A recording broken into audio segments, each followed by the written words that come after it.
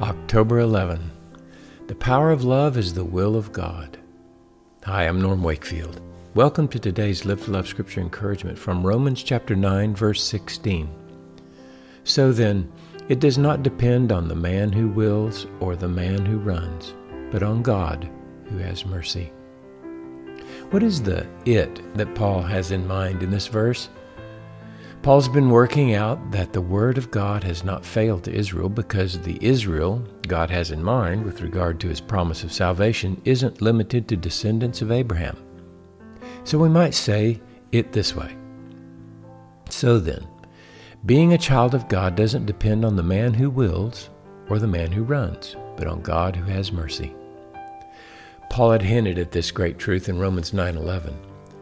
For though the twins were not yet born and had not done anything good or bad, so that God's purpose according to his choice would stand, not because of works, but because of him who calls, it was said to her, the older will serve the younger.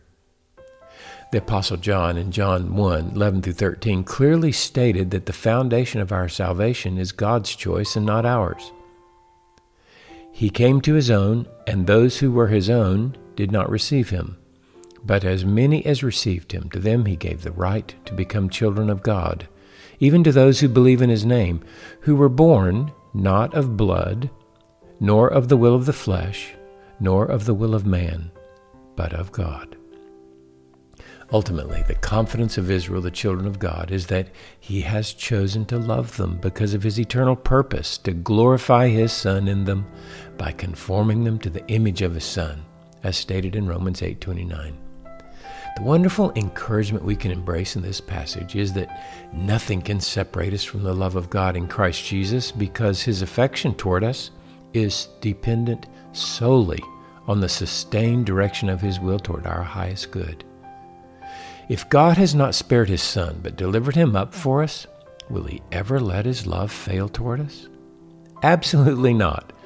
We are loved because God is love, and he has chosen to love us. Not based on anything in us, but entirely on his love for us in his Son, Jesus Christ. There lies the basis of our love for others as we live to love with Jesus. We who are his children have the life of the Son of God dwelling in us. He chooses to love all whom he puts in our paths each day, and we have the privilege and honor to bring him glory by loving with him.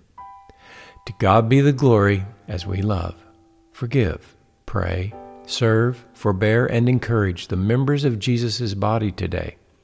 When we love even the least of the members of his body, we are loving him. I hope you'll visit our website, livetolovewithjesus.com. There are many resources there to encourage you to walk as a disciple in love.